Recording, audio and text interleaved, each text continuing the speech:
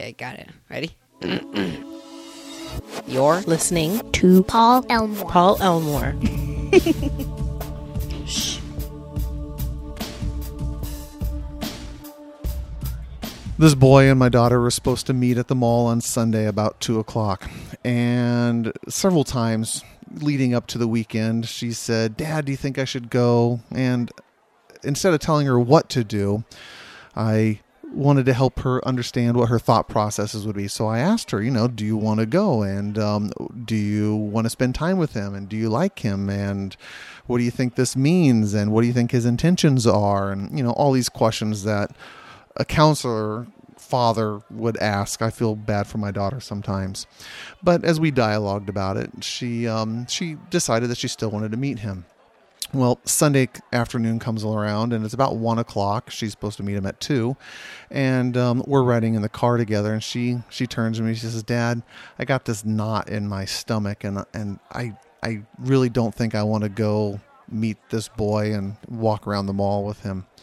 And so I said, "Kiddo, you need to listen to that feeling, that little prompting in your heart, that knot in your stomach, that discomfort that you are feeling.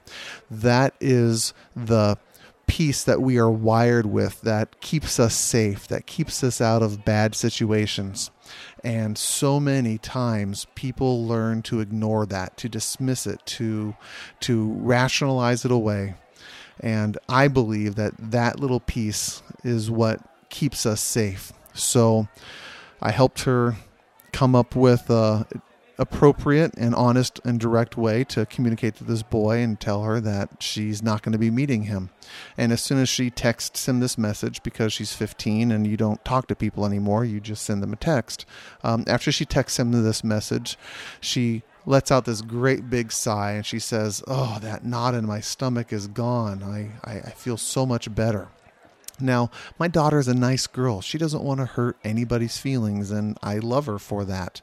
But she is allowed to disappoint someone, and I want her to learn that very early in life.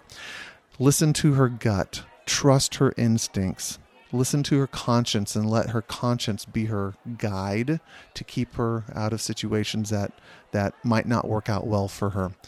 As she starts to hone that, and as she starts to be able to honor that and listen to that more and more, she will avoid those painful situations that many of us adults have found ourselves in after ignoring those little promptings for a lifetime. I'm very proud of my daughter. Thanks for listening to this podcast. If you'd like more information, please visit paulelmore.com.